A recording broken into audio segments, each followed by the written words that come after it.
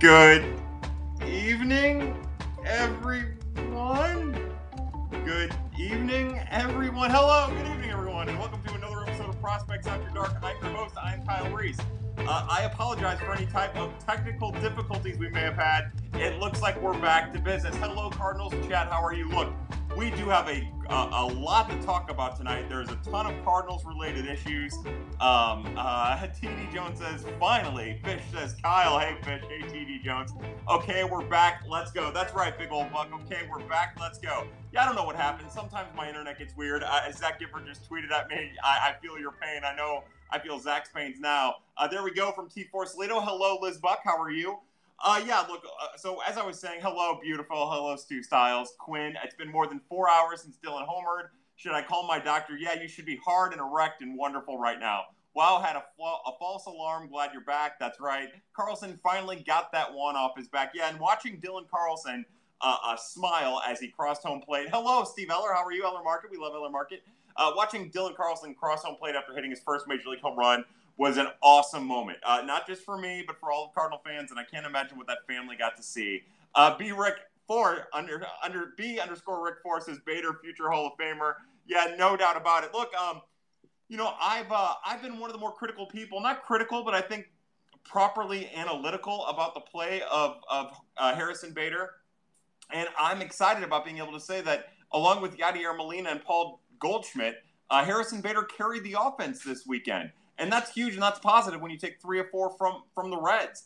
I'm excited for Harrison Bader, and I hope he keeps it up. We were very, very pro the Wade Miley versus Harrison Bader matchup on Saturday night. I'm glad he got another chance to hit a home run off of Tyler Mahle today. It was a positive weekend, all things considered. Look, the Cardinals' offense is still showing signs of impotence, which is the opposite of what Quinn's dealing with, the 4-hour erection following the Dylan Carlson home run. But it still is futile sometimes, the offense. It's hard to evaluate exactly what to do or what comes next because they played 8 games in 5 days and then, 12 games in 10 days or whatever, or 13 games in 10 days or whatever the hell it was. But a lot of baseball this week. Don't really know what to make of it. We're still in evaluation mode, but the positives are Harrison Bader's hitting. Paul Goldschmidt looks amazing. Yadier Molina has come back hot. Brad Miller's amazing, and Dylan Carlson just hit his first home run along with, if I didn't say it before, Harrison Bader coming through. Cards fan 022 says, I don't know about you, but Goldie looks like the old Goldie from Arizona. Easily the best version of Paul Goldschmidt that we've been able to watch as a member of the St. Louis Cardinals. And that's not a knock on him in any capacity. He had a really great season last year, but, watching him dive around the infield and take patient at-bats and walk and this is the Paul Goldschmidt that the Cardinals traded for, and it's fun to watch. This is probably the best player that the Cardinals have had in the lineup, the best performer that the Cardinals have had in the lineup on a day-in, day-out basis. Man, maybe since, you would say Albert Pujols, but maybe, being a little bit more realistic about it, maybe, I don't know. We'll just say Albert Pujols. Carlos Beltran comes to mind, one of those two. And there go the comments for Prospects After Dark. I hate this. I don't know why I'm having such technical difficulties. Let's see. Roy McAvoy says, Schilt deserves credit for giving Bader and Carlson days off based on what they have done after. Yeah, look, I would argue that he waited a little bit too long to give Dylan Carlson a day off. I don't know if I fully understand what took so long. I've been preaching set it and forget it with Dylan Carlson, and I maintain that. But when you're talking about playing 8 games in 5 days, maybe give him a little bit of a break, maybe just a little break in there. But yeah, it definitely paid off, and those are all positives. And we're going to have to wait and see. I don't know if he gets credit for benching Harrison Bader. Harrison Bader was terrible. It's not like he gave him a day and he kind of came about. He benched him. And then when he played, actually, he was terrible, and then he blew up this weekend. From Liz Buck says, watching Carlson try not to grin during the post-game interview. Yeah, what a great kid and a great moment. Got to root for that kid. Got to root for that family. D-Russ51 says, just hope Bader keeps it up. Fury could easily fall. Yeah, I think that the stats, the track record proves that that's probably going to happen. But we just don't know. The thing about all of these outfielders, Dexter Fowler withstanding, is that they're young. They don't have a whole lot of experience. And you just don't really know what to expect. Even with Harrison Bader, you just don't know what's going to happen. You don't know what kind of adjustments he made.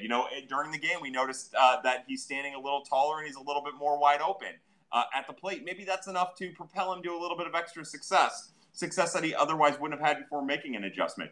Maybe Tyler O'Neill, as he continues to work on his progression as a hitter, being a little bit more patient, almost to his detriment. Maybe all of a sudden it all clicks for him. Again, right now I maintain that we're seeing some combo of Tyler O'Neill between what he's trying to develop into and what he used to be and what he will develop into. I think that we're in some middle ground there. And that Harrison Bader could be that way. Lane Thomas, when Lane Thomas comes back. Look, that's kind of one of the challenges of not having a superstar-dominated lineup that's so young and inexperienced. You just don't really know what you're in store for. Bulldog says, I went number 3 with Carlson went deep today. I went number 3 when Carlson went deep today. I like that. Yeah, I think we all got a little number 3 in that action. Martinez Hook says, awesome that Yadi was there at the plate to greet Dylan. Yeah, that was an awesome moment. Real fast, just to get this thing started. As you guys know, I'm drinking 4 Roses. I drink 4 Roses nearly every episode at this point. I raise my glass to both Dylan Carlson for hitting his first Major League home run and a lineup with Yadier Molina in it. Yadier Molina was the highlight of the entire weekend with Harrison Bader hammering and Dylan Carlson hitting his first home run. It all pales in comparison to having Yadi back and Yadi mashing and Yadi being Yadi. Our good friend BJ Dittman says, series win, Yadi hit parade, KK, Dylan dings, Bader backlegging, Carp and Goldie getting on. Let's go. Yeah, I do think there are some positives to take from this weekend.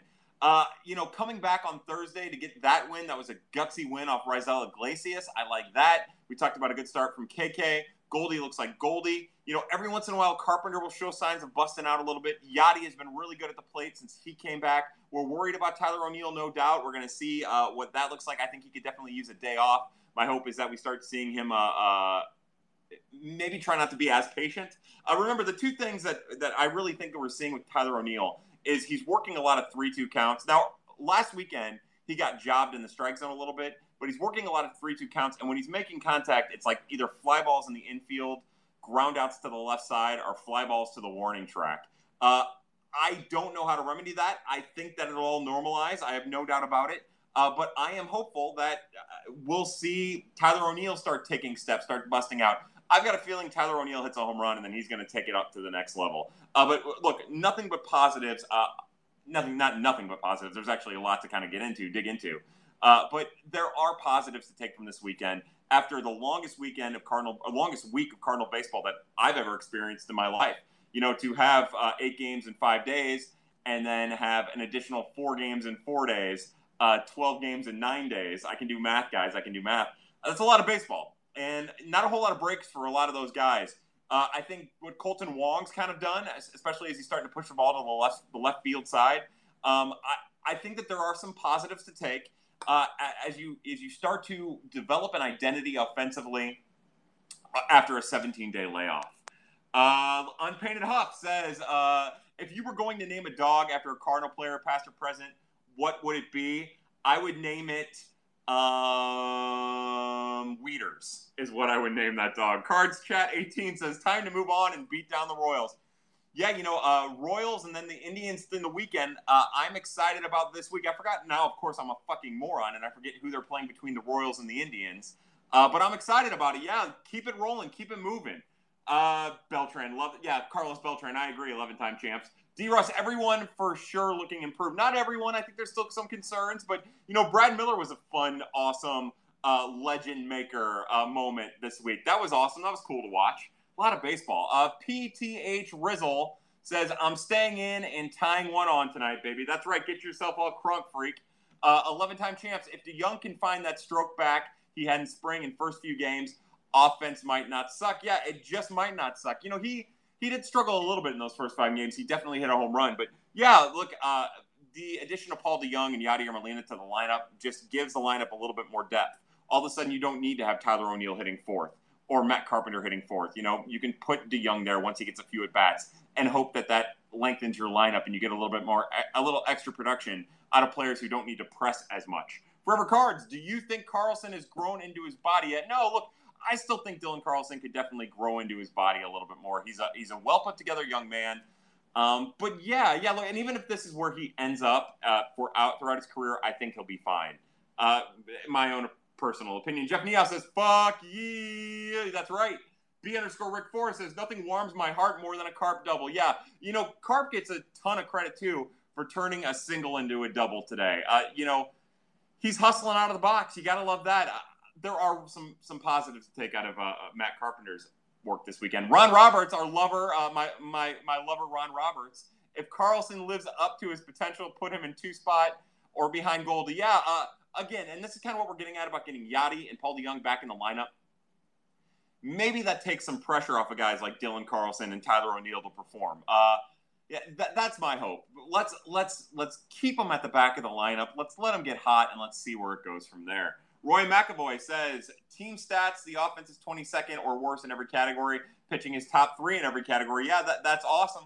That's awesome. Again, I'm not trying to give them an excuse, but for the life of me, I don't know how anyone could evaluate what the Cardinals are offensively other than struggling for the most part.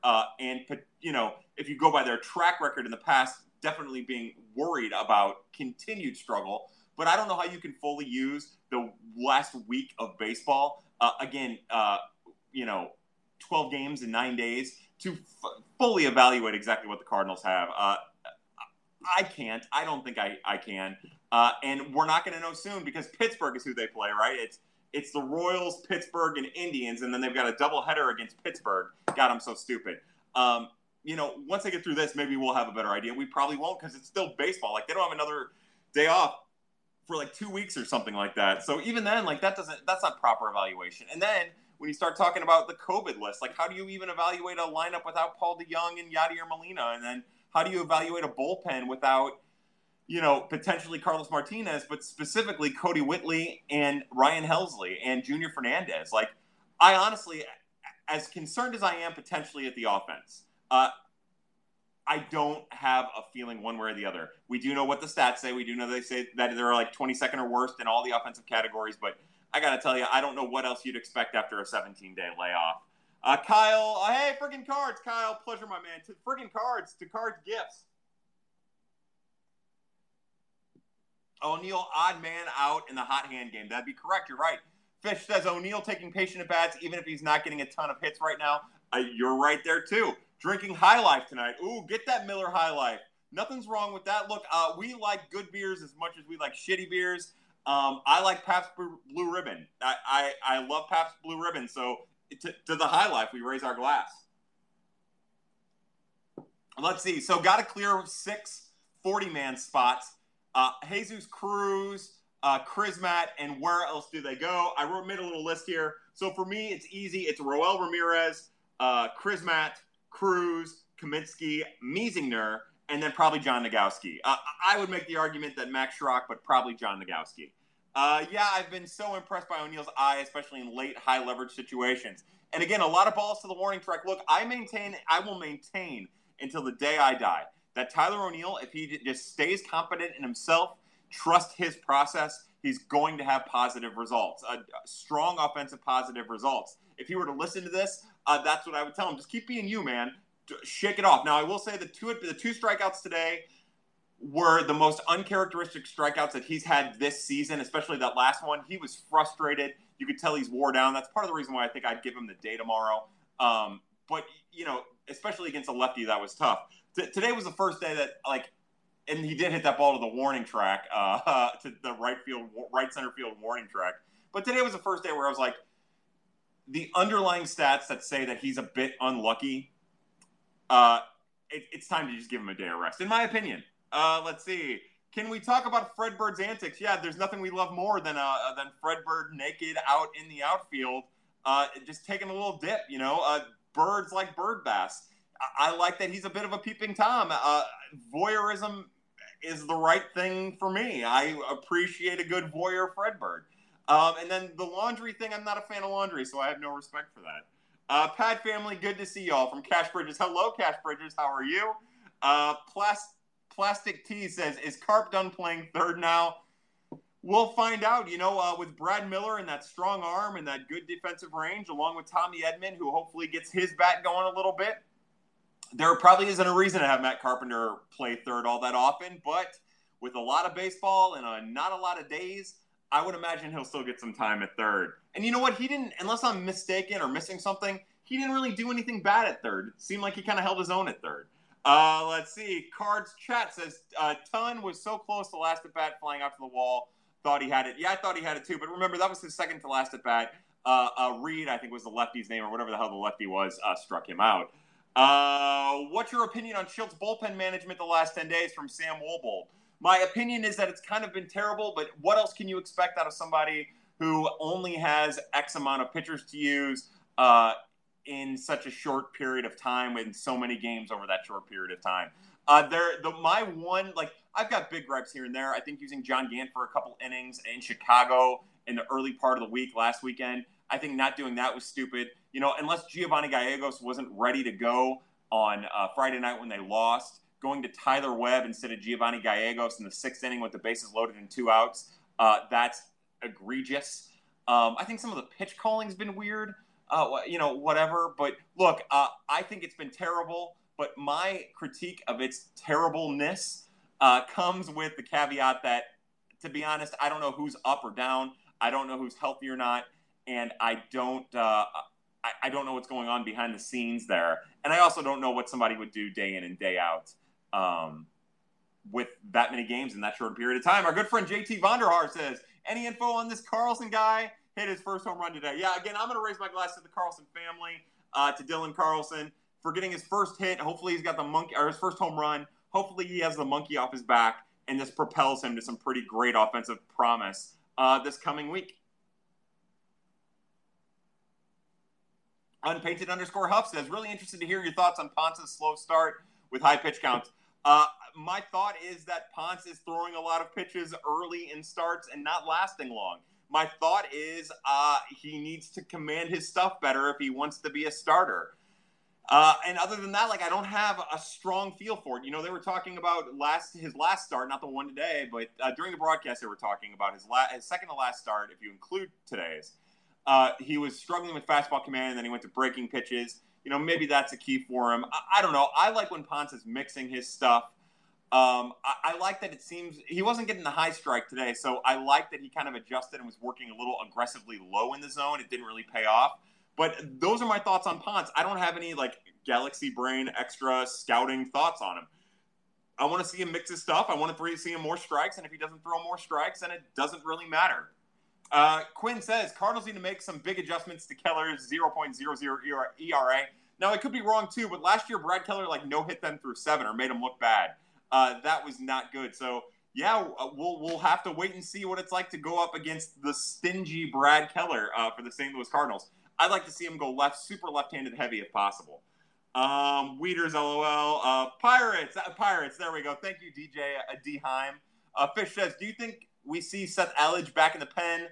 Or since Helsley is close, does he not? Yeah, I think that there's a chance Seth Elledge finds his way to the back end of the pen again. I don't expect him to be one of the guys taken off of the 40-man. But yeah, I think that makes sense. Look, the Cardinals are going to have 9 more doubleheaders or whatever, 8 more doubleheaders, which means they're going to have a 29th pitcher, which has a 29th person on their roster, which will most certainly be a pitcher. Now, that might be a starter. It might be Oviedo when Oviedo gets sent back to camp, or Woodford. But that does make room for someone like Seth Elledge if the Cardinals want to go bullpen start or something like that. I give it about, and then you never know who's going to get sick or hurt. So I'll say it's about a 40% chance we see Seth Elledge again. Pittsburgh doubleheader, I believe. Thank you to everyone for correcting me. I love it. TD Jones says, get the feeling Mo's going to stand pat, money, and waiting for our whole team to play our hints. Yeah, and honestly, what do you even trade for? What's on the market? What does the market even look like? I'll be honest, if I was John Mozeliak, unless I thought I could get a true impact bat at a reduced rate, I don't think I'd make a move either. And I know that's terrible, and I know that probably doesn't make the Cardinals a championship caliber team. But I wouldn't know what the hell to do in that position either. I'm not trying to make excuses for him, but you play 5 games, and then you have 17 days off, and then you play, 9 games or 12 games in 9 days. And then you have 1 week to make a decision about who you're going to trade, which includes trade for, which includes a doubleheader right in the middle of it. I do not envy that position. If I'm him and you hear the comments that he's made about just trying to get the lineup and get the team playing every day, I don't even know how you could concentrate on that. Now, I guess that's why you have Mike Gersh for, but it's a tough situation to be in. W.E. Kern says, with the Rockies now 0.5 out of last place, will the Arenado rumors heat up? Of course they will, because Cardinal fans are banty and they're excited and they love Nolan Arenado. I don't know if they'll heat up from a national perspective or even a local journo perspective, but I'm sure Cardinal fans will start tossing it around. And besides, we got Brad Miller. We don't need Nolan Arenado. That's a joke. The Johan looked legit from Todd Thiessen. Yeah, we are very happy about what we saw out of Johan Oviedo. Again, everything that I've written about Johan Oviedo over the years pretty well played out in that one start, but he gutted through it. He looked filthy at times, struggled with his command, but only allowed 2 earned runs and has a solid foundation to build upon. Cards fan 022 says, in your opinion, where do you think Carlos should go when he comes back? It just depends. I've always wanted him in the starting rotation. I would like for him to get back into the starting rotation. But with so many games and so many doubleheaders, I think that you could probably start him off in the bullpen and kind of stretch him out as it goes along. With having 28-man roster for the rest of the year, you're already carrying 2 extra bullpen pieces, which means that you can get clever with bullpens in situations and the doubleheaders. So I would work to lengthen him. It's not like every other starter is lengthened anyways. Maybe get away with getting him into the majors, getting him in the bullpen, starting him at 1 inning and then going 2, 25 to 30 pitches to 50 pitches. And then, the Cardinals need multi-inning relievers, too, and they haven't really had that aside from, Jake Woodford and Seth Elledge. So maybe he becomes a multi-inning reliever that could end up being a starter by the time you get to the playoffs. Pith Rizzle says, is John Gant the most handsome man on the team? Look, there are a lot of handsome guys on the team. I think John Gant's the old Western type handsome. I think Daniel Ponce de Leon is the sexy sailor. I think Dakota Hudson is an attractive man. They're all attractive guys. It's a hot team, family. Liz Buck says Gant has the best hair. I think Daniel Ponce de Leon has the best lettuce to facial hair ratio. It's Colin Dunn. What's up, Colin? Hey, Kyle, did you ever hear anything besides generic praise? I haven't. Look, I've been pretty well away this week from any of that. I haven't heard anything. I haven't talked to anyone at all this week. Cards Chat 18 says, Paulie D put some good swings on today, which surprised me back after the time off. Yeah, but they're still getting at-bats and everything. So, just got to keep having good at-bats. Got to keep having good at-bats. Got to keep grinding away. Why send Elledge down from Nick Nasty other than options? Yeah, that's mostly it. Also, I don't think he's going to provide the innings of some of the other guys that are around, like Woodford and Oviedo. And plus, here in the next couple days, as Helsley comes back, as Whitley comes back, by the end of next weekend, I would assume, those guys are going to go anyway. So, yeah, I get it. I was impressed with him, although he struggled a little bit here and there as well. And like we mentioned, I think we'll see Seth Elledge again probably pretty soon. Alex Salas has another high lifer checking in tonight. Hey, even though I'm drinking booze, enjoy your high life, my high lifer, life and friends. Shoptaw says, Shoptaw's drinking Dr. Pepper. D. Russ is drinking vodka and lemonade. Unpainted_Huff says, someday I'm going to sip some Glenlivet 12 for one of these shows, stealing my Cubs fan's wife's scotch. Yeah, steal your Cubs fan's wife at that. Todd Thiessen is drinking Geritol. Todd is 150 years old. Todd's the only person here who's older than Daniel Shoptaw. Cheers to Yachty on a 4 for 5 day. Cheers to Yachty for this weekend. We already cheers to him, but we're going to do it again. Jay Frank the Tank says, how bad of a deal with the devil do I have to make for us to play more small ball? I swear it works. And, that kind of that projects out over the Shildt run teams. When they're doing hit and runs, when they're stealing bases, when they're moving on the bases, that's usually when the Cardinals are winning underneath Mike Shildt. So I'm with you. Keep the chain moving. Keep everybody going. That's my vision of small ball, and I would like to see more of it for sure. When the Cardinals are aggressive in all manners at the plate, at the bases, or on the bases, pitching, in the field, that's when they are at their best. Holden Cantor says, Harrison Bader looking good, happy for him. Yeah, me too. Me too. Harrison, as Zach tweeted out, Harrison has a huge WRC plus right now. And we are very happy for Harrison Bader for having the success that he's had this weekend. Hopefully he continues to produce that way or some facsimile of that way because the Cardinals need it. Jay Drake 349 says, "You're a legend as always, Kyle's." Cheers. To you, Jay Drake. To all of my pad people, welcome to Prospects After Dark on a Sunday night following the most extensive week of Cardinal baseball that we've probably ever had. Jeff Jones. Hey, Jeff, what's up? If somebody was really smart, they would write an explainer on Schiltz bullpen usage like tomorrow, which means that you're going to want to check out the Belleville News Democrat tomorrow because Jeff Jones is writing an article about Schiltz bullpen usage. There you go, Jeff. Welcome to Prospects After Dark. J Duda2 says, "I stand Genesis and Gallego. Fun to watch." Now, Genesis is a different beast than Gio Gallegos. Genesis Cabrera is it's a lot to watch sometimes. It's frantic. It's kind of all over the place. It is lacking in command in every sense of the term lacking in command. But that doesn't mean he's not fun to watch. It's the cardiac arrest kind of fun to watch. Can't sit to see. D. Russ says can't sit to see Oviedo.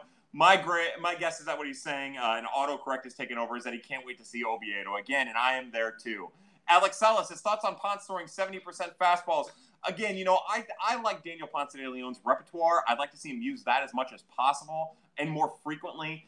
But it wasn't like he was commanding anything particularly well. And if you're a catcher and you see that your starting pitcher isn't commanding anything pretty well, you're probably just having him throw fastballs as much as possible. You don't want to leave anything over the middle of the plate. And it seemed like early on some of his breaking pitches were finding the middle of the plate if they weren't finding the dirt. So I get it. Hopefully the baseline with Daniel Ponce de Leon is that he needs better command of his entire arsenal, and that starts with fastball command. Roy McAvoy, everybody hates on Carp at third because he doesn't look good, but he makes every play he should. Yeah, again, to me, Matt Carpenter playing third base is kind of like Tyler Webb pitching.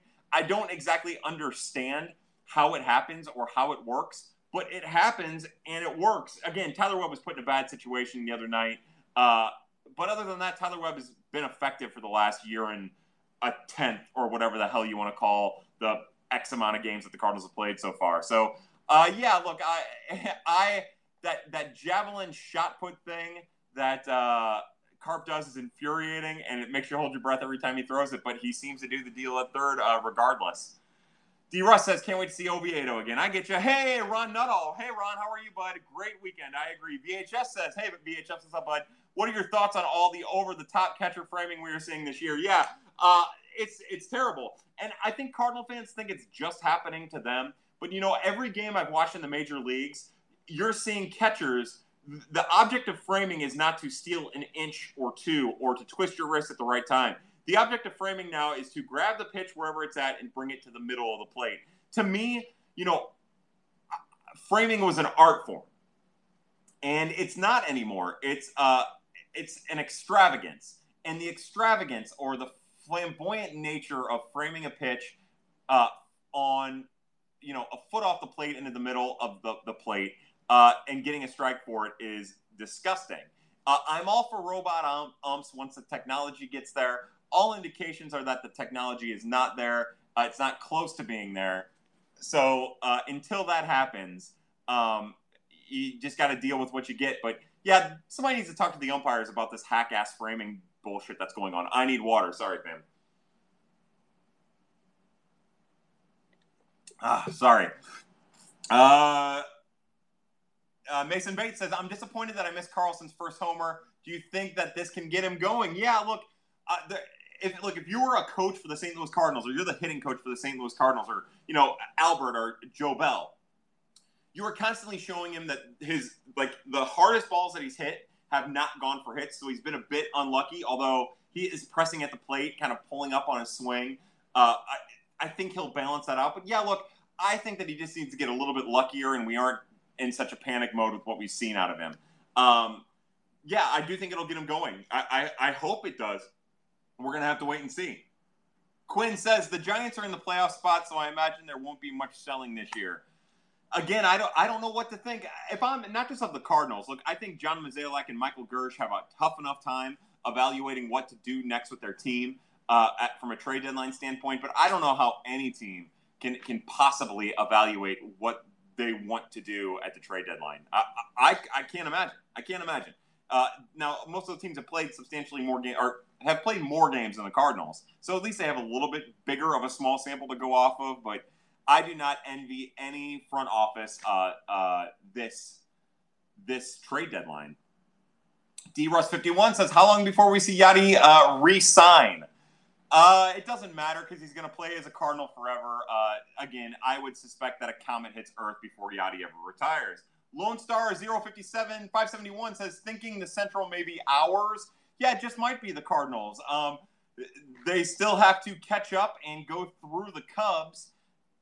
I'm excited about taking 3 or 4 from the Reds. But yeah, look, the Cardinals are in a position where if they can get their offense going and if their pitching keeps pitching the way that it does, that they can compete with the Cubs on a daily basis on their way to the NL Central victory. But again, that's a lot of baseball. That is a lot of baseball that the Cardinals have and a lot of fatigue around those games, I'm sure. Hey, Matthew Trueblood says, is Carlos's velo ever coming back? That's the big question, right? Yeah, velo in command. That start against the Twins was not promising. His velo was way down. I think there's some speculation that the COVID might have played some role in that. Of course, I don't know anything about that. But he did, the rumor was that during the inter-squad games that his velocity was back into the mid-90s.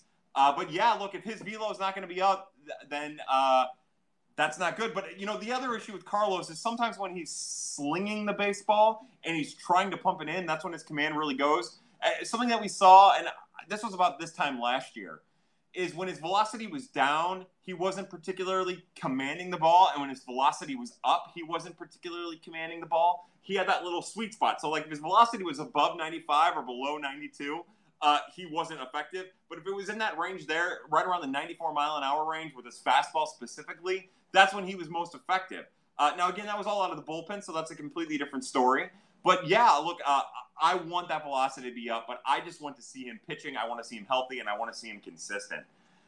Cards, but you're right. The question is, will the velocity ever come back up? Cards fan 022 says, good call by the umps today with Winker when he leaned into that pitch. Yeah, that was terrible, and that was terrible. He was trying to get hit, and good for the umps. Yeah, that was an awesome moment for the umps. I wonder if the robot umps would have called that. They wouldn't call that. That's not how robot umps work. Oh, God. That's not how robot umps work, and that's why umps are there. Jay Frank the Tank says, Kim reminds me of Jaime last night. I miss Jaime. Kim had way more command than Jaime really ever showed on a regular basis, but from a left-handed pitcher that did work against a pretty good offensive club, it was nice to see. Roy McAvoy says, nice shirt. Yeah, Cards Gifts had these shirts made last year. I believe it benefited sex trafficking or something like that. It was through Miles Michaelis. Again, I am the worst because I don't ever know what's going on ever with anything ever.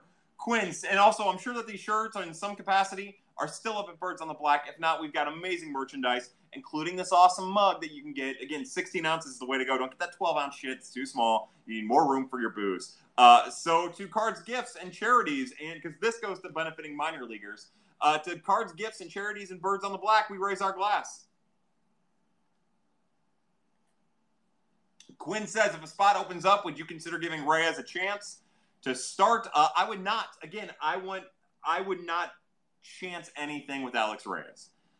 Keep him in the bullpen. The Cardinals need as many bullpen arms as they can get. I would like for him to go a couple innings. But, as positive as we can take from Alex, as there are so many positives that we can take from Alex Reyes, he still doesn't have command of any of his shit.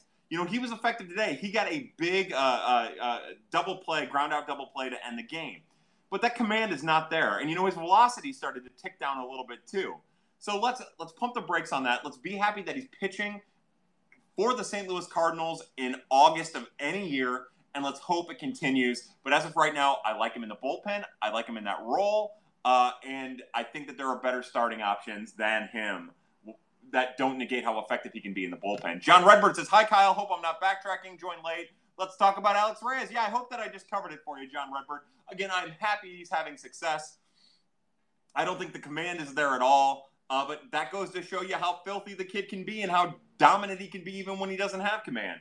Holden says, Gorman coming up this year at all? I sure hope not. I sure hope not, because that's not something that he's ready for, not in any capacity. Liz Buck, vodka and cranberry. Ooh, Zach says he's drinking a Powerade. What kind of Powerade? I like those zero sugar Powerades, and I like the purple one. Liz Buck is drinking vodka and cranberry juice with seltzer. What kind of seltzer? That sounds like a delicious drink to you. Jeff Niehaus says Oquendo a little aggressive lately. But if by lately you mean for the last 25 years, you're dead on. Victoria Dryden says, this might have been asked, but I had to step away momentarily. Is Carlson here to stay? Yeah, I would suspect that Dylan Carlson is here to stay. I don't see any reason to outright him right now. It's not like everyone else in the offense is, setting the world on fire. Now, I will say, if, a week from now, Austin Dean and Lane Thomas are ready to go, ready to come back, and Dylan had a similar week to the week that he just had, then maybe not, But I feel happy and excited about the weekend that he had, although it wasn't a full list of positives. And hopeful that he has something to build on with the home run today.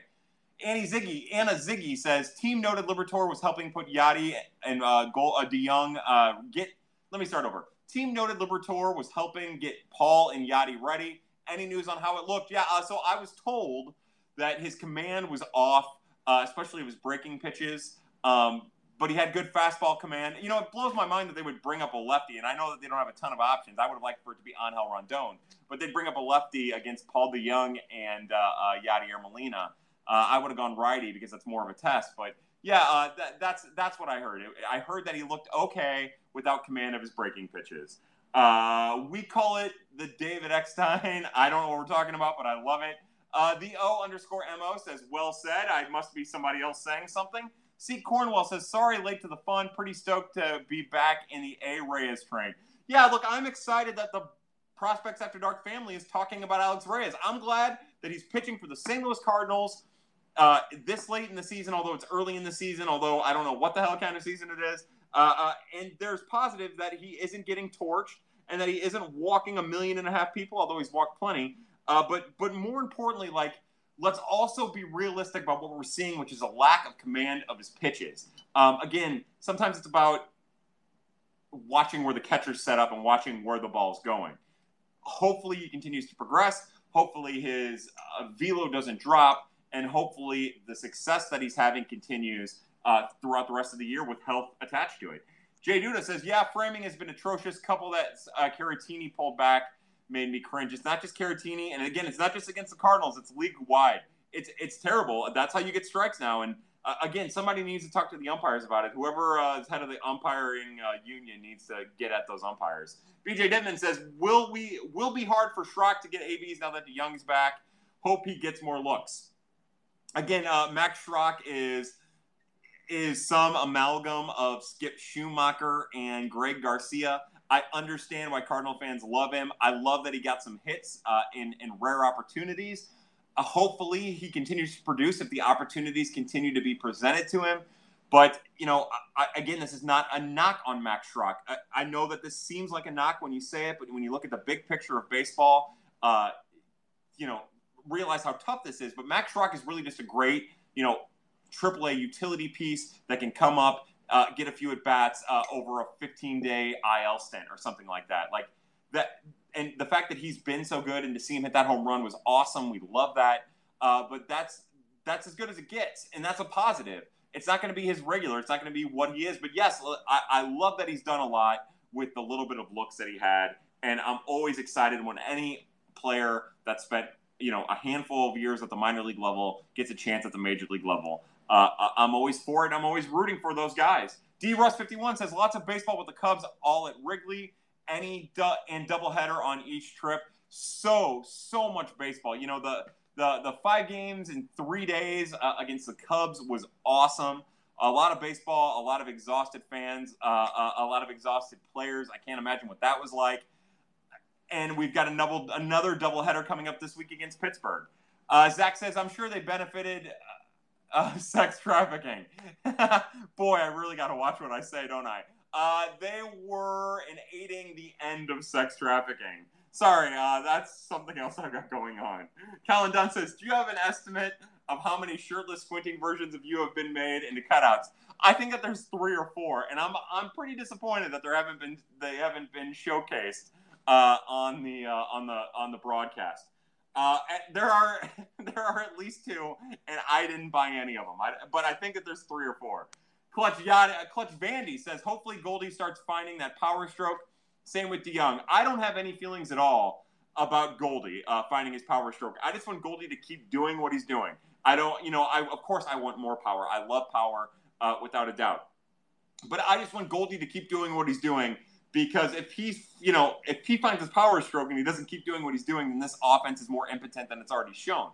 He just needs to keep doing what he's doing and hope that the Cardinals catch fire in some capacity. But yes, if the power comes, that'd be magical. Eric B says, Reyes hit 98 a few times. His velocity seems okay. Maybe I'm wrong.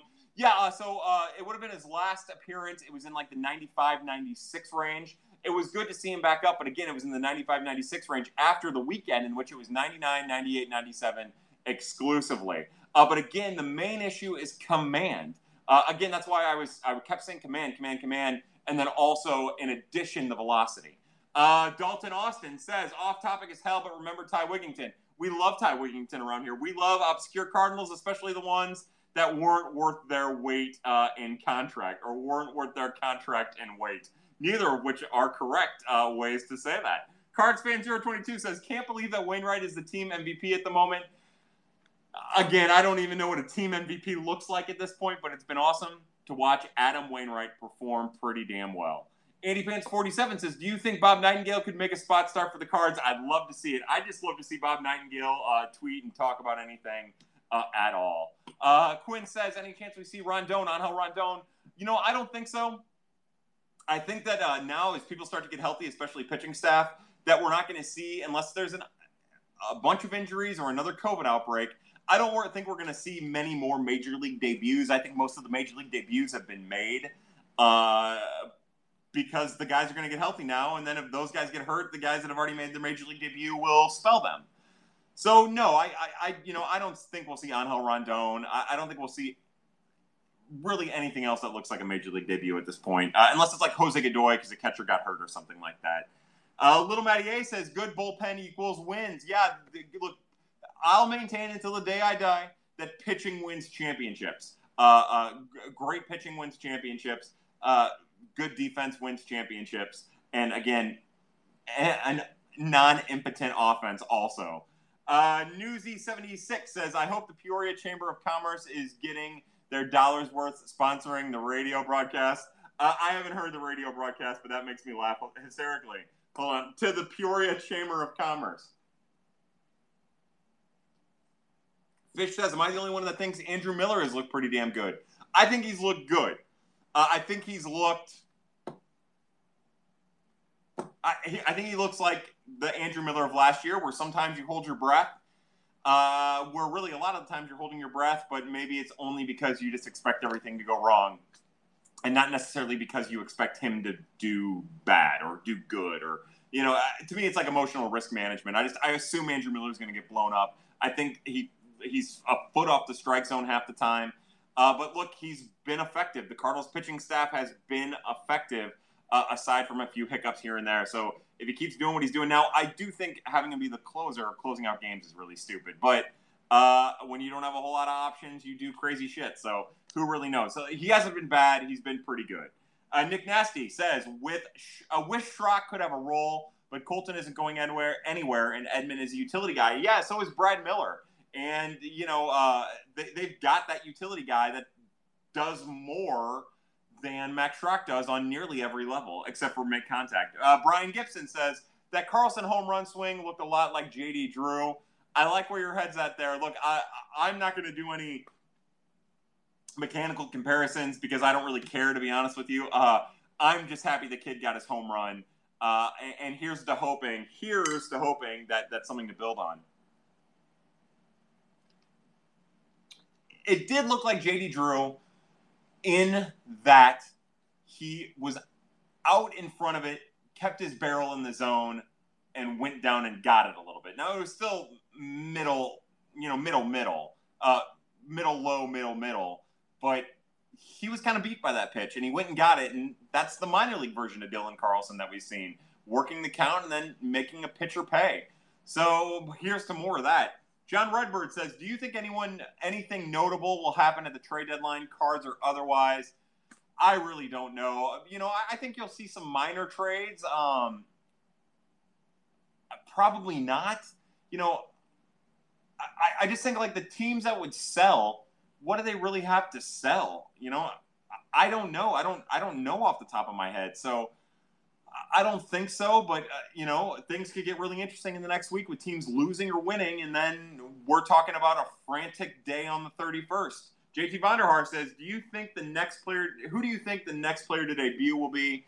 Again, my best guess would be Jose Godoy.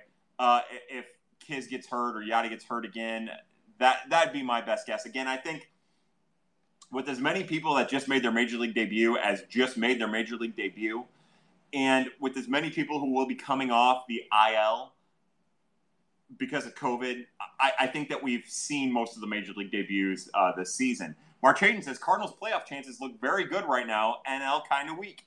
The NL is kind of weak, and yeah, the Cardinals playoff chances look good. And, I kind of would have expected them to do worse this week. It's not like they did great this week, but I would have expected them to do worse with as much baseball as they had to play. I thought there'd be a lot more fatigue.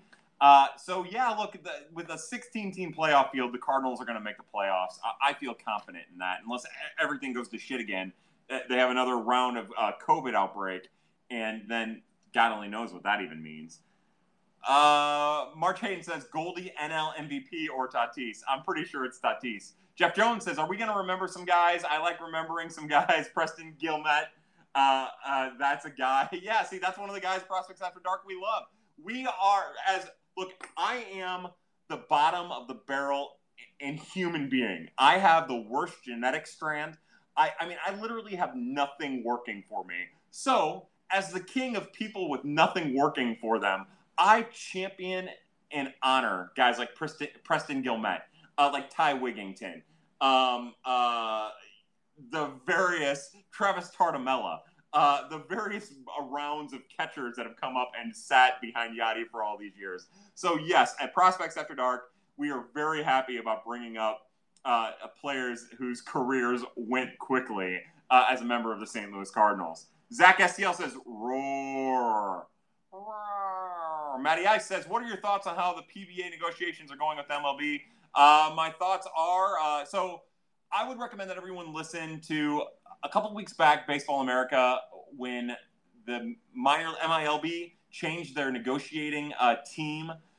They did a great podcast on it, and they'll say and more than I can, and they have more information than I do, and they understand it way better than I do. But it seems like there's kind of a civil war going on between minor league owners, some that want to be involved, don't want to. It's a civil war between owners that don't want to lose control, the control that they have, and the owners that want to mitigate some of their financial risk by allowing Major League Baseball to take as much control over minor league baseball as possible. Now, the current negotiating structure or negotiating team for minor league baseball is very much about not relinquishing some of the control that they have. So how do I feel about the negotiations? My thoughts on the negotiations are simple.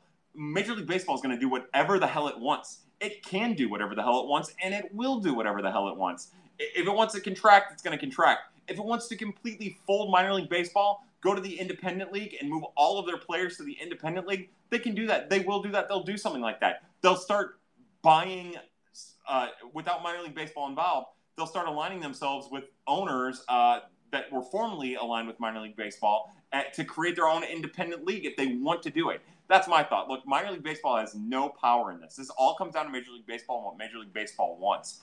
So that's my thoughts. And that's not even really thoughts. That's more facts than anything. Cody Hill on Twitter says, I noticed this yesterday, but it looks like if we can get through 6, we can go Gant, Miller, Gallegos, Reyes. I like that very much. Yeah, and then you can add Whitley and Helsley when you get to their health. Mark Hayden, I thought the Cards had the best pitching in the division, and they are proving it. They have, look, the pitching. God, that's a combination of pitching and obscure, which will get us to our next question. But the pitching has been very, very good. They've had a lot of depth. having the amount of depth that the Cardinals have has probably kept them afloat. And again, I'm really excited about getting Whitley back, about getting Helsley back, about getting Carlos Martinez back, Junior Fernandez back, and seeing what that means for the pitching staff in general. I give Dan McLaughlin a ton of credit for what he's been saying on the broadcast about it being a pitching staff, like not a starting staff and a bullpen, about it being a pitching staff, because that's exactly what they have and exactly what they're dealing with when you're talking about having as many games as the Cardinals have had in a short period of time and will continue to have in a short period of time moving forward. So, yeah, it's, again, the pitching's key, especially with the Cardinals. Like, they've kind of – their emphasis is on defense and pitching. And when your offense struggles quite frequently, you need your pitching and your defense to be as good as the Cardinals' pitching and defense has been. And we've seen what happens when the defense isn't good. It's awful. Dalton Austin says, obscure Cardinals, you mean Dean, Anna? Yeah, remember, we do the Austin, Dean, Anna. And Austin Dean will be an obscure Cardinal.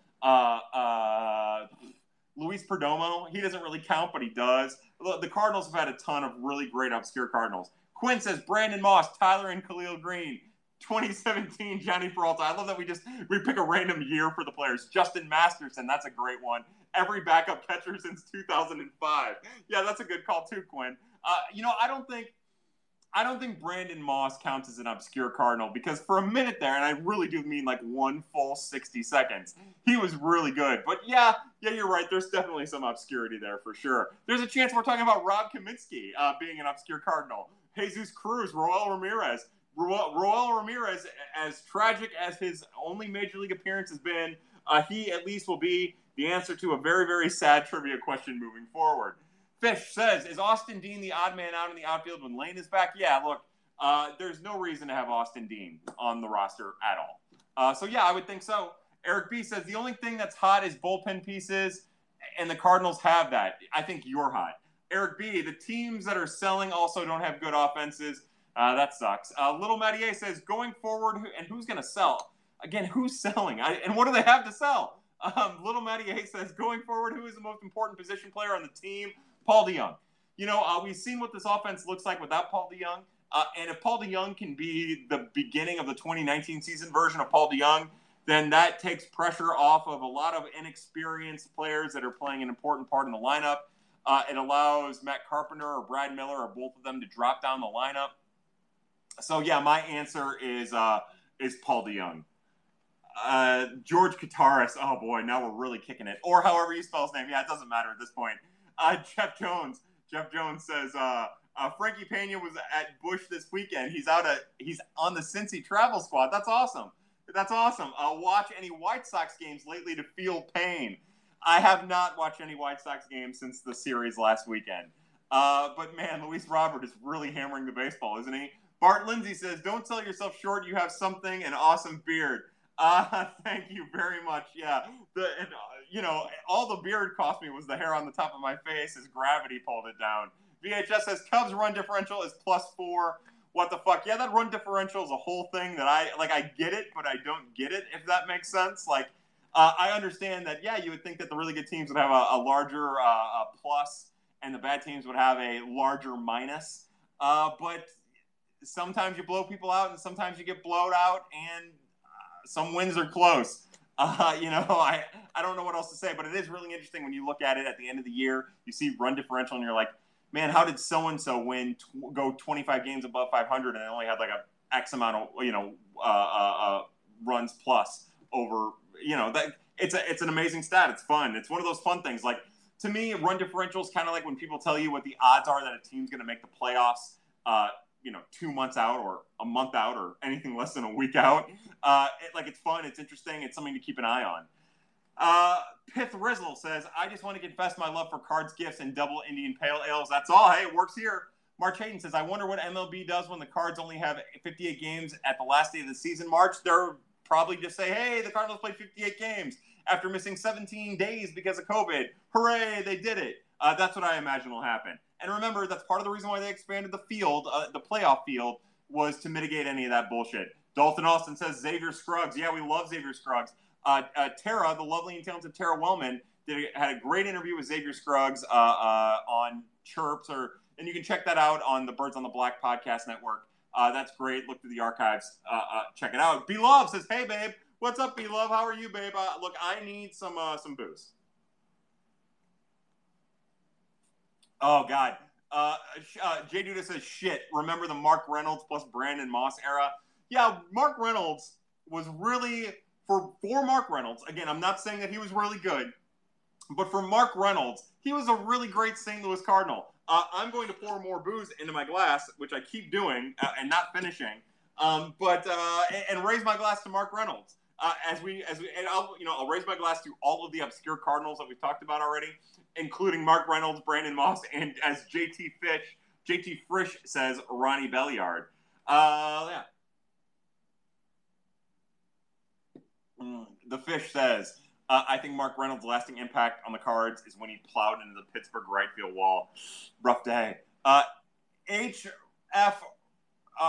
Freert says, "Somebody needs to get Goldie some protection. It'd be nice if that person becomes Paul DeJong." But remember, what we're starting to find out, what we're starting to find out, I'm trying to be too kind about this. What we know for a fact is it's not necessarily about who's hitting behind you. It's about making sure that people are on in front of you in Paul Goldschmidt's case. I've heard Goldschmidt talk about it. Goldschmidt believes it's that too. He believes that he gets pitched differently, and he can be more aggressive when he has people on ahead of him. And he doesn't necessarily think it matters who's hitting behind him. And I agree with that. I think that modern baseball is different than what we used to see. So I think when people talk about like lineup protection, I think that they're ignoring the fact that there's an incredible amount of data and an incredible amount of video that ends up going into how teams attack hitters. I think that that's kind of old school stuff. Not to say that you're not going to see more fastballs or whatever, but I just think that the plan of attack is different. It's more independent, independent towards each player, whereas it used to be like, how do you attack a lineup? So, again, look, we might call it protection for Goldie, but the key with this lineup is just getting this lineup producing. And if that means Paul DeJong's behind Goldie, driving Goldie in when Goldie gets on base, and that's protection, then I'm all for it. Matty Ice, my favorite obscure Cardinals, John Smoltz. That was a hell of an era of St. Louis Cardinal baseball. Cards fan 022, who has Matheny used in the Royals pen like he used Matt Bowman? Truth be told, and I'm sure we're going to hear a lot about it over the next couple days, but I've heard nothing but positives. Now, at the beginning of his tenure with the Royals, a couple of weeks back, he was getting blown up. But it seems at least like he's learned some lessons from his time as a manager of the St. Louis Cardinals. He's applying them, and they've actually got some pretty good results because of it. We'll see. I mean, I think I'm excited to see what it looks like. I'm excited to see what it's like to watch Mike Matheny manage another team. I'm anxious to see if Mike Shildt can run circles around him. I'm anxious to see if Matheny can outmanage Shildt. That'd be something. Can you imagine that? But yeah, it's a whole fun subplot of the next couple games that the Cardinals will be playing. D-Mash11 says, watching Yachty and Barnhart frame pitches was a treat after watching the Chicago catcher. Good Lord. Now, I will say, Tucker Barnhart, while he can be really thrifty, while it can be an art form for him, he is definitely a grab and bring to the middle of the plate, and he does it pretty frequently.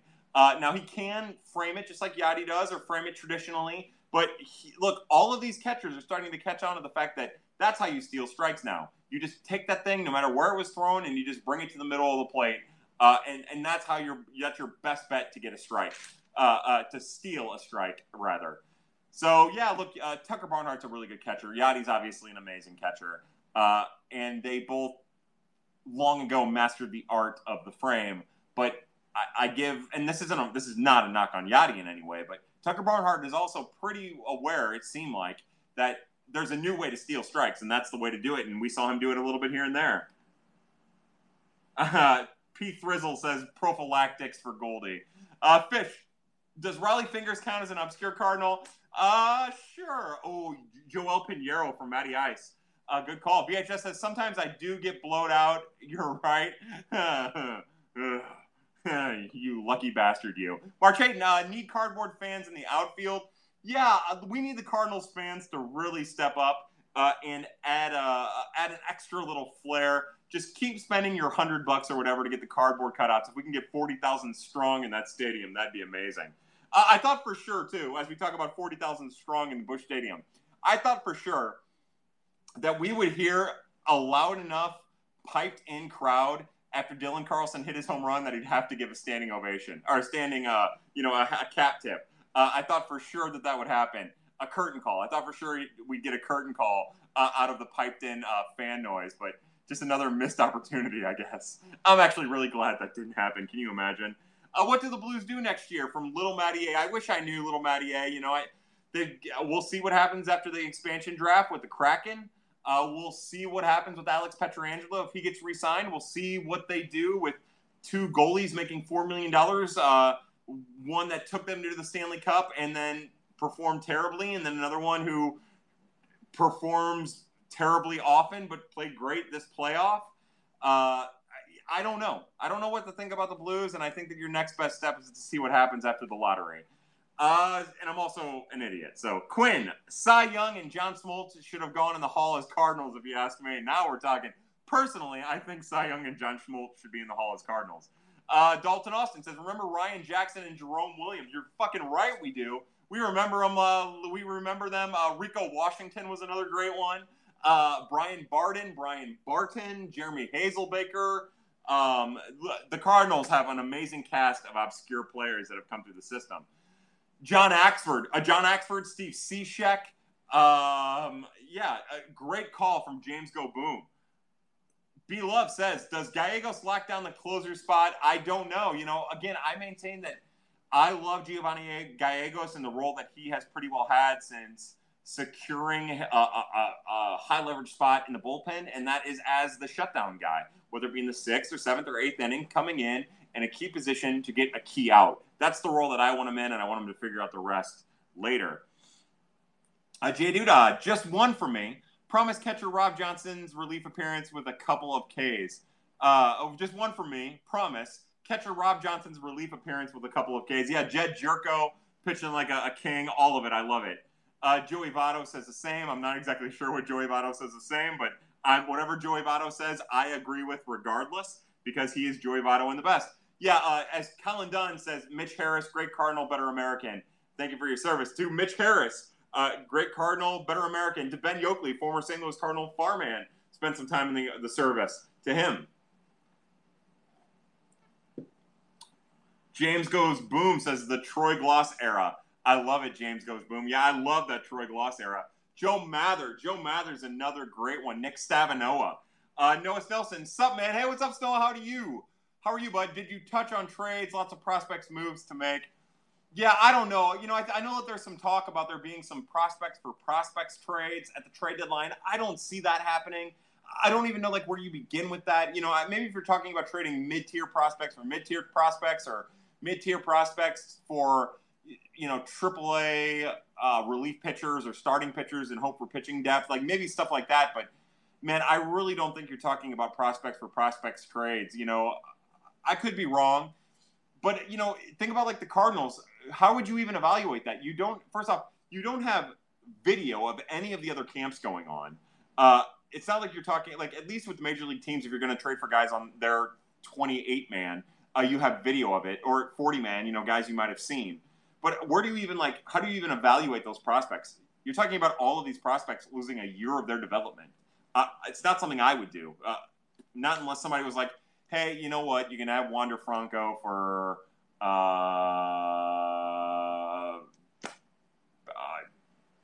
anyone. You can have Wander Franco, but take whoever you want. I don't care. That's the only way you do that.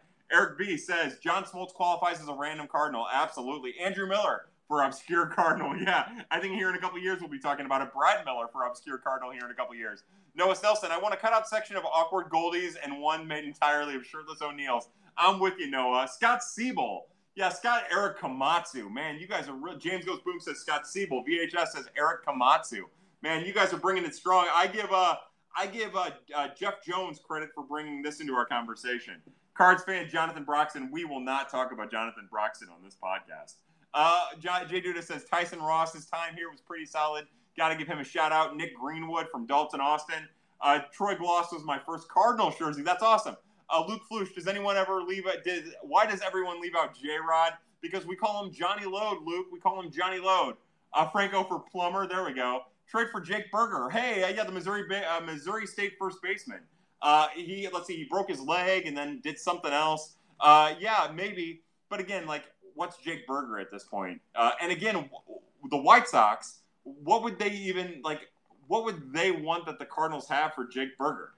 You know what I mean? Like, and what would the Cardinals trade for that? I don't know how you see it. Like, how do you make that trade is what I'm saying. And again, if you're the Cardinals, why would you trade for Jake Burger, who has been hurt and hasn't played in years, who was already kind of out of shape and already had like questions about his hit tool? Dalton Austin says Mark Ellis. Okay, so here's where we're at. I'm going to ask you all to stay there. I'm going to go get some more ice, and I'll be back in a second. Stay there. I love you. Keep the questions coming. Keep the questions coming. Oh, God. Oh, my God.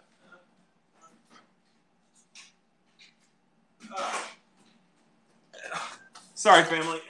I just wanted some ice. I wanted some ice because ice. Mark Ellis. All right, now what else do we want to talk about? Look, as much fun as it has been talking about random St. Louis Cardinals players from yesteryear, what else do we have? Like, look, I love the picture on Cardinals Gifts just tweeted out the link to the broadcast, and the picture is of the background with me not there, which is freaking hilarious. Anyways, what else do we want to talk about? Look, I would prefer it if we talk more about what happened these last couple days with the St. Louis Cardinals. But again, if you guys just want to keep listing off random Cardinals from yesteryear, like, I'm all about that too. I don't really care. The most important thing, my Pad family, is that we all together, we raise our glass of bourbon to the St. Louis Cardinals for enduring a week of a lot of baseball in a short amount of time. And also to my Pad people for being here. We love you, Pad people. Coach Brett Bond, our good friend, says baseball on the rocks. Seltzer for my soda streamer. Ooh, that's awesome. I love that stuff. Thoughts on Dakota Hudson for Martinez Hook. You know, I think Dakota Hudson has been pretty impressive. Again, it's the same kind of thing with Dakota Hudson that we always have, right? Where the issue with Dakota Hudson is that he doesn't throw enough strikes. Same kind of thing with Daniel Ponce de Leon. Again, I don't think he's filthy. I think his slider-cutter combo is good. I think when he's mixing in that curveball here and there, I think it makes him a little bit more dangerous. I like his two-seam a lot. But I think Dakota Hudson is exactly what Dakota Hudson is. I don't think he's going to get better. I think that this is him. I think he's a guy who will probably have a lower ERA. I think he'll outwork his FIP because of the pitches that he throws. I don't think he's a front-end starter. I think that if he's your third or fourth starter, I think that means that you're in better shape than a lot of other teams in baseball as far as a pitching rotation standpoint. And I want to continue to see him build on his command that he shows every once in a while. Command is the most important thing for him, and he just doesn't show it enough. What happens to Dexter Fowler next year? My guess is he starts off as the everyday right fielder, and then if he isn't good, gets released. More than likely, remember next year is the last year of his contract, so anything's on the table. But I would remind everybody that so far this year, Dexter Fowler has been one of the offensive bright spots for the St. Louis Cardinals. So let's not be so quick to cast him off. I would definitely like to see upgrades. I would definitely like to see more than Dexter Fowler, being an offensive bright spot. But being realistic, like, I think that's the most likely. I think the most likely thing is he's your starting right fielder next year, with the potential of being a 745 OPS guy, but also the potential of being let go because his contract's about to end. But we talked about it a little bit last week. I could also see a situation because he's only making for one more year. If he has a good offensive year this year, if he continues to do what he's doing, I could see some team maybe taking a chance on him. Maybe giving up some mid-tier prospects for him for 1 year of him that might need some outfield versatility. Again, from a left-handed a switch hitter, though he's not particularly good right-handed hitting, but who might be able to look for a little bit of veteran offensive utility out of someone like Dexter Fowler. So there's always a chance that if he continues to produce a little bit offensively, that for 1 year at a relatively inexpensive but still somewhat expensive rate, Dexter Fowler could be on the trade block. But again, Dexter Fowler has to accept any trade, so that's a whole nother issue there. Bryce Braden says, woo! Yeah, now we're talking. John Redford says, Wong has a nice couple of games, driving the ball to all fields. Yeah, again, when I say we talked about that a little bit, I don't mean that as like hey, we've already talked about that. I only say it as just as a recap. It's one of those ticks. It's just something I say that I'm not thinking about. It's probably a delayer while I form my opinion. But, we talked about that a little bit with Wong, and that's awesome. early on, Colton Wong was ahead of the ball, and I thought that was a promising side. We talk about that last Prospects After Dark. And now we're seeing him back on it. We're seeing him waiting on it, and we're seeing him using all fields. And if he continues to do that, we're going to see his offense continue to tick up and continue to tick up and continue to tick up.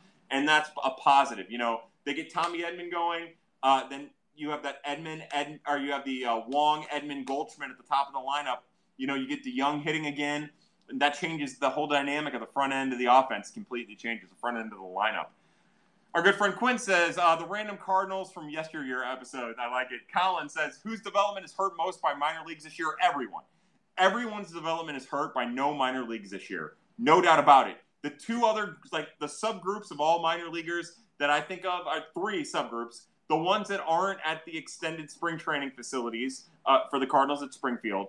That's one. Guys who strike out a lot. I can't imagine it being a positive to not face live pitching in a competitive way if you're a guy who strikes out a lot. And three, I think players that don't have access to facilities or technology, again, probably the poorer players, I think that they're in bad shape here as compared to players who have access to facilities and technologies. I think they're the ones that are hurt. If you want to go a little bit further, I would say that minor leaguers that are advanced age between the ages of 23 and 26 that were at the mid to upper levels, I think that they're probably hurt because they're probably going to get released after minor league contraction happens. There really isn't a spot for them at that point. So I would suggest that they're the ones who are probably going to get hurt because they've got to go play independent ball or they're going to have to go play in that dream league or whatever Major League Baseball decides on. So those are just my very rudimentary thoughts on who's hurt by all of this. KK, a Cards fan 022 says, I think KK was pretty much locked in his rotation spot. He's been really solid. Yeah, I think after that last start, you have to think Flaherty, Waino, Hudson, and KK are all locked in. I'd like to see them get into a position where they're piggybacking Ponce and Gomber. I think that'd be awesome. But yeah, look, those four are certainly locked in, and KK deserves it. KK was brilliant the other night. James Goes Boom says, Tom Brennan, yikes, yeah, fuck that guy for real. So here's the thing about apologizing. I've had to apologize for a lot of shit in my life. And if you're not really, really sorry for it, you say things like, man, I want to apologize to the people who signed my paycheck. Dude, you just made a gay slur on television. Apologize to the gay people that you made the slur towards. Don't apologize to the people who pay your who signed your fucking paycheck. That's not a genuine apology. You're covering your ass. The apology was about covering your ass. That's all that was. Fuck that guy, man. Fuck that guy. I don't want anyone to lose their jobs. What I'd love to see him do is I would love to see him become an integral part of the Cincinnati LGBT community. Out there for constant charity events. That's how you apologize. That's how you apologize for that. You become a member of it. I'm not saying, be gay or be bi or trans or any of that shit, but you become a supporter of it. You integrate yourself into it to prove that whatever biases, whatever hatred you had towards it, you understand now cannot be there. Even if you don't really care, just get out there and fucking do it, become a part of it, support it, and also fuck off in the process. Coach Brent Bond says Buffalo Trace shot for Fowler's surprise production this year. Yeah, for the offensive success that has happened in the Cardinals lineup from guys that we might not have expected. Matt Carpenter's starting to put together a nice little run here. It's not great, but it's a nice little run. Dexter Fowler, Harrison Bader, Brad Miller, and again, the guy who's pretty much the centerpiece of the offense, Paul Goldschmidt. To all of those guys, we raise our glass. Dalton Austin says, I can't raise any glasses. I'm 17. Then get yourself some Powerade. Look, Zach was drinking Powerade a little while ago. We have people who are drinking coffee. Our good friend Victoria Dryden's probably drinking coffee.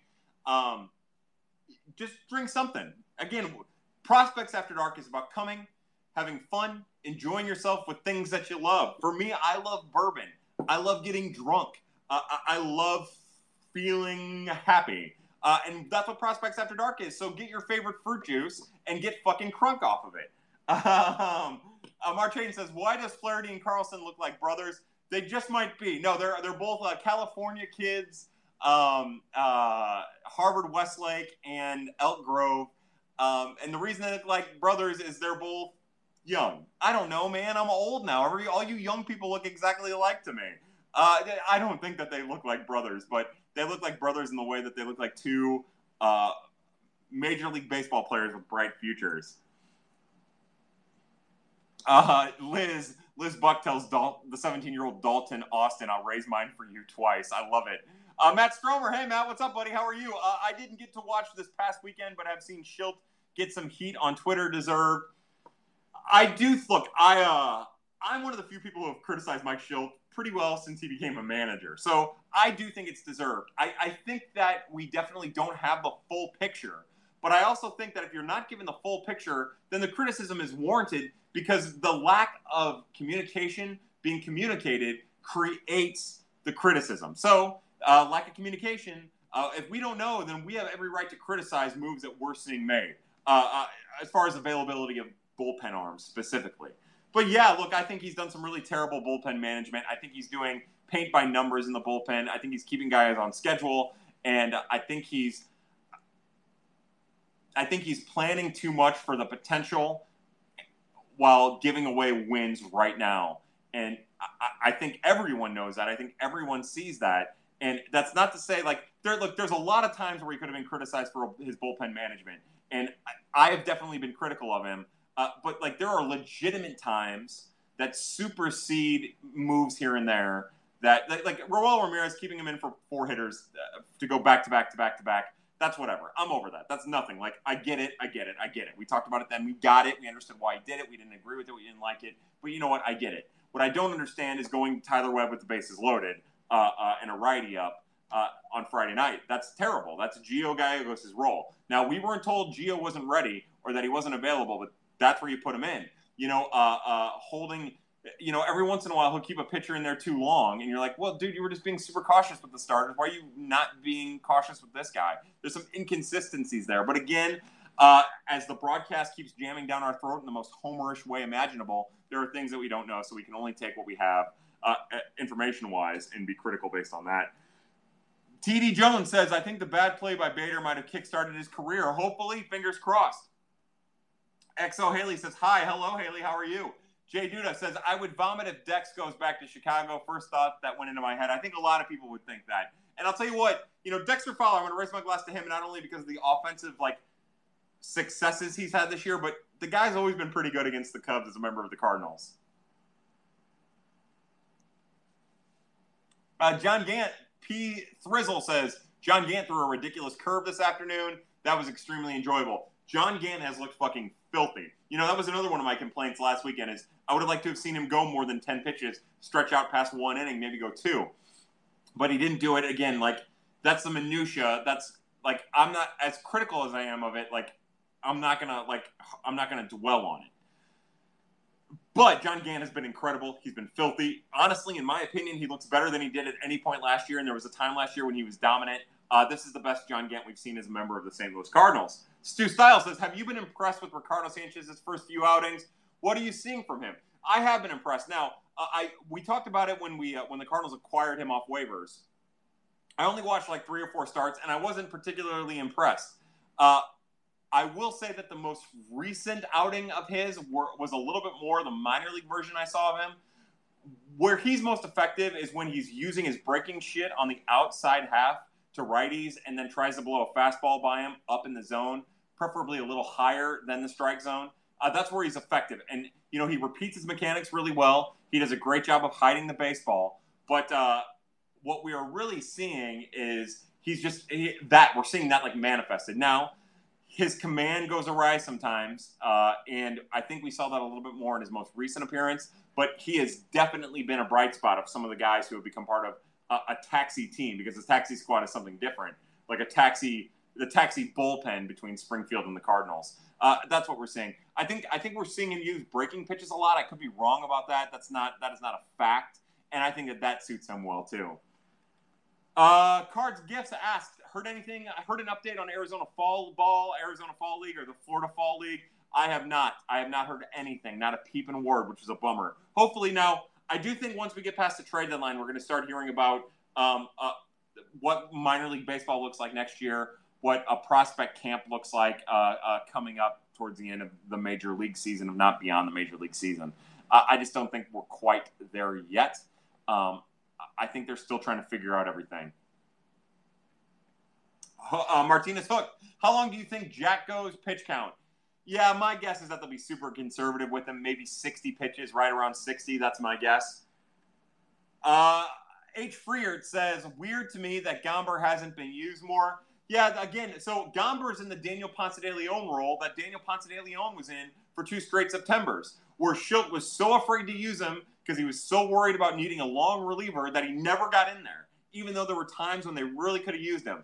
I would have liked, again, I know he got up twice and he didn't pitch, but I definitely would have liked, I want Gomber and Ponce de Leon in a piggybacking situation in the immediate future. That's what I would like to see. Let's see. Cards fan 022 says, I don't know if you talked about it yet, but what's your thoughts on the Tatis 3-0 situation? Look, I've coached 2 minor league. Let me start over because I don't know what the fuck I'm saying. I've coached 2 little league teams. I took the one group from 10 to high school, and then I took the other group from 10 or 11 to high school. I don't remember. That first group, I was all about those unwritten rules and all that other bullshit, blah, blah, blah. I don't even know why. For the other group, I told them, fucking swing the bat. I don't care if it's 0-0. I don't care if it's 3-0. I don't care what the score is. Swing the fucking bat. Because who cares? Look, you're up there to hit. You're not up there to fucking stand and watch a goddamn baseball. So my thought is, I don't care. And stealing too. I don't care. Look, it's baseball. If you're going to implement, if there's going to be unwritten, nonsensical rules about swinging 3-0 or stealing when you're up, just make a run rule. Sure, run rule. You're up by 7, the game's over. Boom. You're up by 10, the game's over.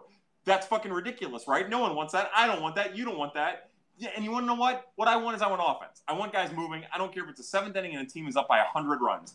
Fuck them. You know, you play the game. You play every minute, and then the game's over. Deal with it. Just deal with it. Who cares is my thought on the Tatis 3-0 situation. Quinn says, I still can't believe he called a home run in the middle of an apology. Yeah, he's kind of a piece of shit, that guy. Hey, I told you Victoria had coffee. Jay Duda says, a Powerade sponsor. That's great.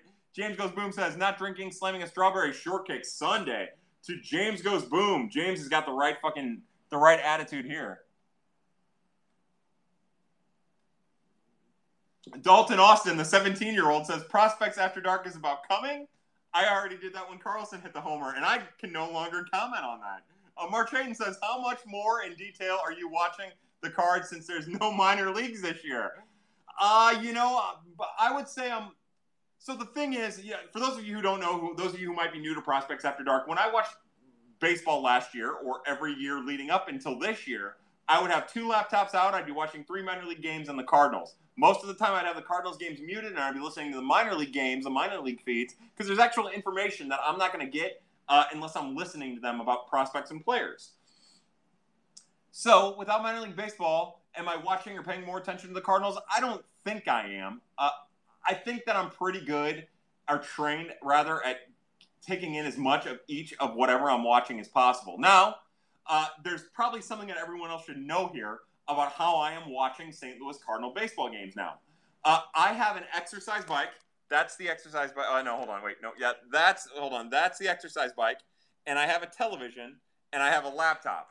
And what I do is I get on my exercise bike, and I play video games. I play the show while I'm on my exercise bike, and I set up my laptop so that I can watch the Cardinal game. And that's how I multitask now. That's how I watch baseball. Because one baseball game is not enough to stimulate me both emotionally, mentally, or sexually, like it used to. Mark Hayden says, we are the pad capital of the world. You're damn right. Hey, Anna Kaiser. To Anna Kaiser, I raise my glass. T. Carson, how big of it is a misstep not signing Tatis after his tryouts with the Cardinals? All right, so again, we went over this a little bit with Prospects After Dark last week. Again, I know that there was a comment made, I believe, by Mr. Tatis Sr., that he tried out 19 times for the Cardinals. I was told that a lot of those tryouts for the Cardinals were also showcases for all teams. I think this is where we as fans are fucking stupid. Not to get on you, T. Carson. It's obviously a mistake that they didn't sign Fernando Tatis Jr., but Fernando Tatis Jr. didn't really sign for a lot of money. He wasn't a highly thought of prospect because he was not good. Like, you go back and watch some of his scouting video, and it's not particularly good. It's not particularly flashy. He doesn't show the athleticism that he showed right now. He doesn't show the bat speed he showed right now. He didn't really show the ability to play the field. The lesson to take from Fernando Tatis Jr. and the success that he's had is that when you're talking about scouting 14, 15, 16, 17, even 18-year-old kids, there's no fucking way on earth to properly project how that player is going to do. It's impossible. It's the most crapshoot of all crapshoots in a sport made of crapshoots. So, to your question, yes, it was obviously not a good thing that the Cardinals passed on Fernando Tatis Jr. The question that I have is, had they signed him, would he have been the Fernando Tatis Jr. that we know now? Maybe not. Remember, there was a time when the White Sox traded him to the Padres for James Shields. The team that did sign him didn't even think that highly of him. The Padres got the most out of him because he's the kind of player that the Padres get the most out of. Again, sometimes when you're talking about a player development, it's about where a player's at as much as it is about the skill set that they have. Look at the Cardinals and all the pitching that they've created. That's kind of in that track, if you will. So, yes, it's a misstep, but you know what? Look at every player that was signed between the ages of, technically 16, but a lot of these guys have deals at the age of 14 that they sign when they turn 16. Look at all the kids that sign between the ages of 16 and 18 that pan out or don't pan out. It's a fucking crapshoot. Again, like we talked last week on Prospects After Dark, if you want to get mad at the Cardinals for not signing Luis Robert, a physically developed 19-year-old monster, remember, he was 19. Remember, he was 19 when the Cardinals could sign him. Go ahead. Get upset about that. That was a unique situation that the Cardinals did not finish. They did not complete. If you want to get mad about that, you can get mad about that. That's fine. I'm done getting mad about it. To me, it's just fun to watch him fucking rake for the White Sox. But when you're talking about kids who sign, Caribbean kids who sign at the age of, 16 to 18, all bets are off. Sorry to go on a rant there. I just think that it's just more that fucking ridiculous, like, oh, it's what it is it's a conversation without context. It's a point made without context, and that's a shame. So, again, T. Carson, I hope I didn't come down on you too hard. That wasn't directed at you. It was directed at the lack of context in that narrative. Real Jerry Austin says, word on the street is Shannon can hit a golf ball into a pickup truck. Oh, boy, I'd love to hear that story. Oh, that's great shit. Jay Duda, it's definitely weird that some of the criticism of Matheny weren't actually him, i.e. Wong bunting. Yeah, Matheny was a terrible manager anyway you cut it. Jay Duda says, I guess it's easy to pile on a guy when he sucks, though. There you go. Yeah, for sure. Coach Brent Bond says, right, Gant is greater than Hudson or De Leon. Look, it goes, okay, so I think John Gant is great in the role that he has. I don't necessarily know if he were to be a starter, if that'd be the best role for him. That's my thought on that. But right now, John Gant is a fucking monster out of the bullpen. JT Frisch says, which of the 6 guys going to be cut or traded is going to hurt the most? None of them. Again, I think Chrismat, Cruz, as I'm looking at my list, Comiskey, Meisner, Roel, and maybe No-Go or Austin Dean. I don't know. Meisner was the best of the group. Maybe Comiskey, but I think Comiskey passes through. I really don't think any of them, to be honest. I'll say Meisinger or Comiskey or No-Go, if No-Go is one. But remember, between now and the time that the Cardinals have to make this all work roster-wise, anything could happen. And the one thing we know for sure is that baseball has a way of sorting these things out before you even have to sort them out. Quinn says, maybe Bader's era will be a kickstart like Spider-Man's Ozuna Gold Glove play last year. Hopefully, fingers crossed. Look, I am very much on board for seeing the version of Harrison Bader that many people thought he was capable of being. XOX Haley says, hi, new to this app. Please join my lives. March Hayden says, wonder if a lot of fringe MLB players flock to Japan so they can play. Yeah, again, maybe not. I hope so. I hope that the guys who, are whose careers are halted at the minor league level because of minor league contraction, an entire year of the minor leagues being canceled, get another opportunity somewhere, anywhere. I just don't care. I just want them to be able to continue to play if they get the opportunity to play. Liz Buck says, agree on Tatis. Batters are there to hit the damn ball. That's what I'm talking about. Coach Brett Bond, take it easy on Keith. He is one of the best baseball guys ever, in my opinion. Keith who? I don't know who we're talking. Hey, Lauren, how are you? I don't know what Keith we're talking about. I'm sorry. Hello, Lauren. Dalton Austin says, I love how the same people who complain about participation trophies when players had just stopped trying. Yeah, it's funny. I made a comment in our personal, our fantasy league group chat about that too. I think that if we did the Venn diagram, I think we'd all be surprised. Hey, Dan Vogelbach has been traded to the Blue Jays. Good for him. I first glass Rays. I love that. Join live. That's funny. No Broxton, no watch. Hey, John Raby. To all my Pad people who are in here right now, John Rabe, Raby. I'm sorry, John. I'm sorry for mispronouncing your name. To all my Pad people, I love you. We're almost at the end of Prospects After Dark. We've been going for like an hour and 30 minutes. I raise my glass to all of you. You're awesome. Quinn says, feels like most of the international guys who are highly touted, the Cards don't go after as hard.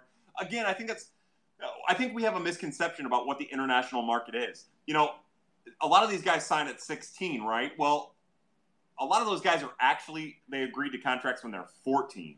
So, and that goes to show you, like, in 2 years, what ends up happening with, like, the cream of the crop and how they rise. Remember,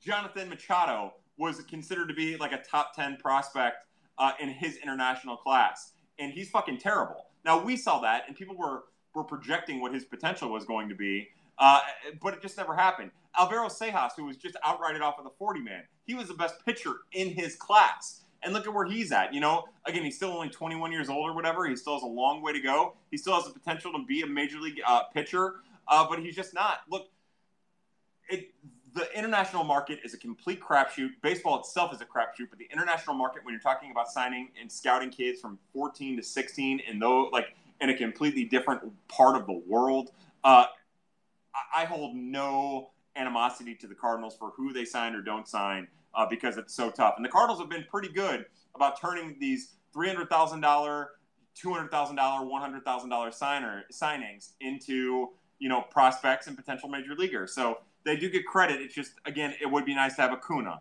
or Soto or whoever. Maybe Johan Oviedo and his $1.8 million bonus ends up being a huge part of the Cardinals' rotation or bullpen moving forward. Let's see. Luke at me now, which is a great handle, says D. Hudson is a 4-starter at best. Cards fans need to readjust their opinion of him. Yeah, so Luke at me now. I think that most Cardinal fans view him as a 3rd or 4th starter. I don't think anyone views him as a top of the rotation starter. Mike Shildt probably does. Maybe the Cardinals front office does, but I don't think fans do. I think fans are pretty realistic about the type of pitcher that he is. Again, my interaction is with Pad people, and not to brag or anything, but most of the people in Pad are pretty smart baseball people. So I think we all know that his FIP tells us that he's not the 3.1 ERA pitcher that he's displayed, but we definitely know because of his repertoire and the way that he pitches, he's always going to outperform his FIP as long as he keeps the ball low. Again, I don't think maybe this is just me, maybe this is just the conversations that I've had, but I don't think I've heard anyone think of him as anything more than a number 3 starter for the Cardinals. And I think that there's an argument to be made that he is a pretty solid number 3. And again, you would hope for a number 4 starter in your rotation. Let's see. Gus Sport says, where do the Cards go with the 40-man? Graham says, Kyle, is that you? It is, Graham. How are you, bud? The 16 wins seem to create a division, in my opinion. Where do the Cardinals go with the 40-man? Again, we'll see what it looks like as they start ticking guys off of the IL, the COVID IL, as they find their way back onto the roster. We'll see where it goes. But look, I see a pretty clear path to getting down to 40, whether it be by trades or trying to pass guys through waivers or whatever. And again, there's the 5 easy ones. There are 4 really easy ones, in my opinion, and that's Crismatt, Cruz, Roel Ramirez, and Miesinger. And, the Cardinals covet left-handed pitching, so maybe Rob Comiskey sticks around. But, I think you can make an argument that, John Nagowski, you could easily DFA. Don't really lose anything there. Austin Dean, probably too. And then, you could even probably make an argument that you try to pass Edmundo Sosa if you had to pass Edmundo Sosa, but you probably won't have to get there. Carlson kind of good, huh? Yeah, it was a good day for Dylan Carlson. So to all of my pad people, I'm going to raise my glass of Four Roses bourbon. I love all of you. To the Carlson family, to the Hicks family, I raise my glass to both of you. To all of the pad people, you're the best. I love you. Another great episode of Prospects After Dark as we come to our conclusion after a great and long and a lot of baseball and few days week of Cardinal baseball. Which, of course, leads us into our final cheers, which goes to my Birds on the Black family. Look, I love Cardinals gifts. Brother from another mother. You guys hear this every week, blah, blah, blah, yada, yada, yada. The highlight of Birds on the Black this past week has been unquestionably and without a doubt the game recaps by Stu Styles. Stu and N. Sheelan Cards gifts are tearing it apart on the game recaps. The best game recaps in all of baseball happen at Birds on the Black. Stu Styles makes it happen. Ben Cerruti pumps out articles that are next level thinking. Zach, when he's doing articles, are amazing. Zach also does Nerds on the Black, which is wonderful. Tara Wellman and Alex Crisafulli do Chirps. Check out the podcast network, the Birds on the Black podcast network, on wherever you podcast. I'm sure you can find it, and you'll be amazed at how great it is if you haven't heard it already. And then also check out after every game on the Birds on the Black Twitter account, we do something called Blacked Out, where for 10 to 15 to 20 minutes, probably Tara or Zach, I might get in there every once in a while, but I don't know how I'd be able to stop talking after 10 or 20 minutes. Anyways, all we do is recap the game that we just saw. We keep it short, we keep it quick, and then you go about your business. And it's just about that game, it's just about that, and it's a wonderful thing, and it's awesome. So to all of my Birds on the Black family, I raise my glass. I love all of you. And again, one more time to the Carlson and the Hicks family for who I love as well, and my own family, my brother Michael, Scott, and Jim, my father James, and my mother Denise. I raise my glass. Let's see. Thank you, Martinez Hook. Thank you, friggin' Cards. Thank you, Liz Buck. Mark Hayden says, you like if the MLB got rid of NL, and replaced it with East-West? No, I'm not one to get caught up in naming of things. I don't care about any of that. Call it East-West, call it blah, blah, blah. I'm not one to care about names. I'm not one to care about jerseys. I'm not one to care about colors. I hate the victory blues. I don't get it. I don't understand it. Anyways, so they can call it whatever they want. I know that purist or whatever will stick with NL. I like NL, but if they were to go to East-West, I mean, who the fuck actually cares? But then again, I like the way that it is. If they were to change it, as long as it made sense, I'd be happy with it. I don't know. Hello, Victoria. You guys are the best. You're all the best. Botby's the best. Tara's the best. Stu's the best. Victoria is awesome. You're all the best. The Pad people are good friends. And that's it. That's Prospects After Dark on August 23rd, a Sunday. We have another full week of Cardinal baseball ahead of us in St. Louis, which means that we probably won't have to worry about travel, which means that hopefully we won't have to worry about another COVID outbreak. If we have another full week of baseball, again, we're talking about 8 games in 7 days because of the doubleheader against Pittsburgh, we will have another episode of Prospects After Dark, and I'm really looking forward to it. This week coming up should provide us with a little bit better idea of what this Cardinals team is than last week did. Again, when you're talking about 5 games in 8 days, 5 games in 3 days against the Cubs, and then 12 games in 9 days, there's no proper way to evaluate what we've seen. I would suggest that in 1 week's time, we're talking about Tyler O'Neill having put it back together and Dylan Carlson on a streak. And here's the hoping that those truths, those speculations become truth. And that's all I have. And made it to the end from Josh. You're the man, Kyle. I don't have any thoughts on Alec Mills other than in MLB The Show. I can't steal bases off of him. Quinn says replace NL and AL with teams that Edwin Jackson has and hasn't played for. That's amazing. So to all of my Pad people, all of my Birds on the Black people, if you listen to this, you're a part of the resistance. I love St. Louis Cardinal baseball. I love enjoying it with you. I love sharing Pad with all of you. I'm honored week in and week out when we get to do this. So to each and every one of you, have a great week. We'll reconvene in 1 week's time for what is hopefully a great week of Cardinal baseball.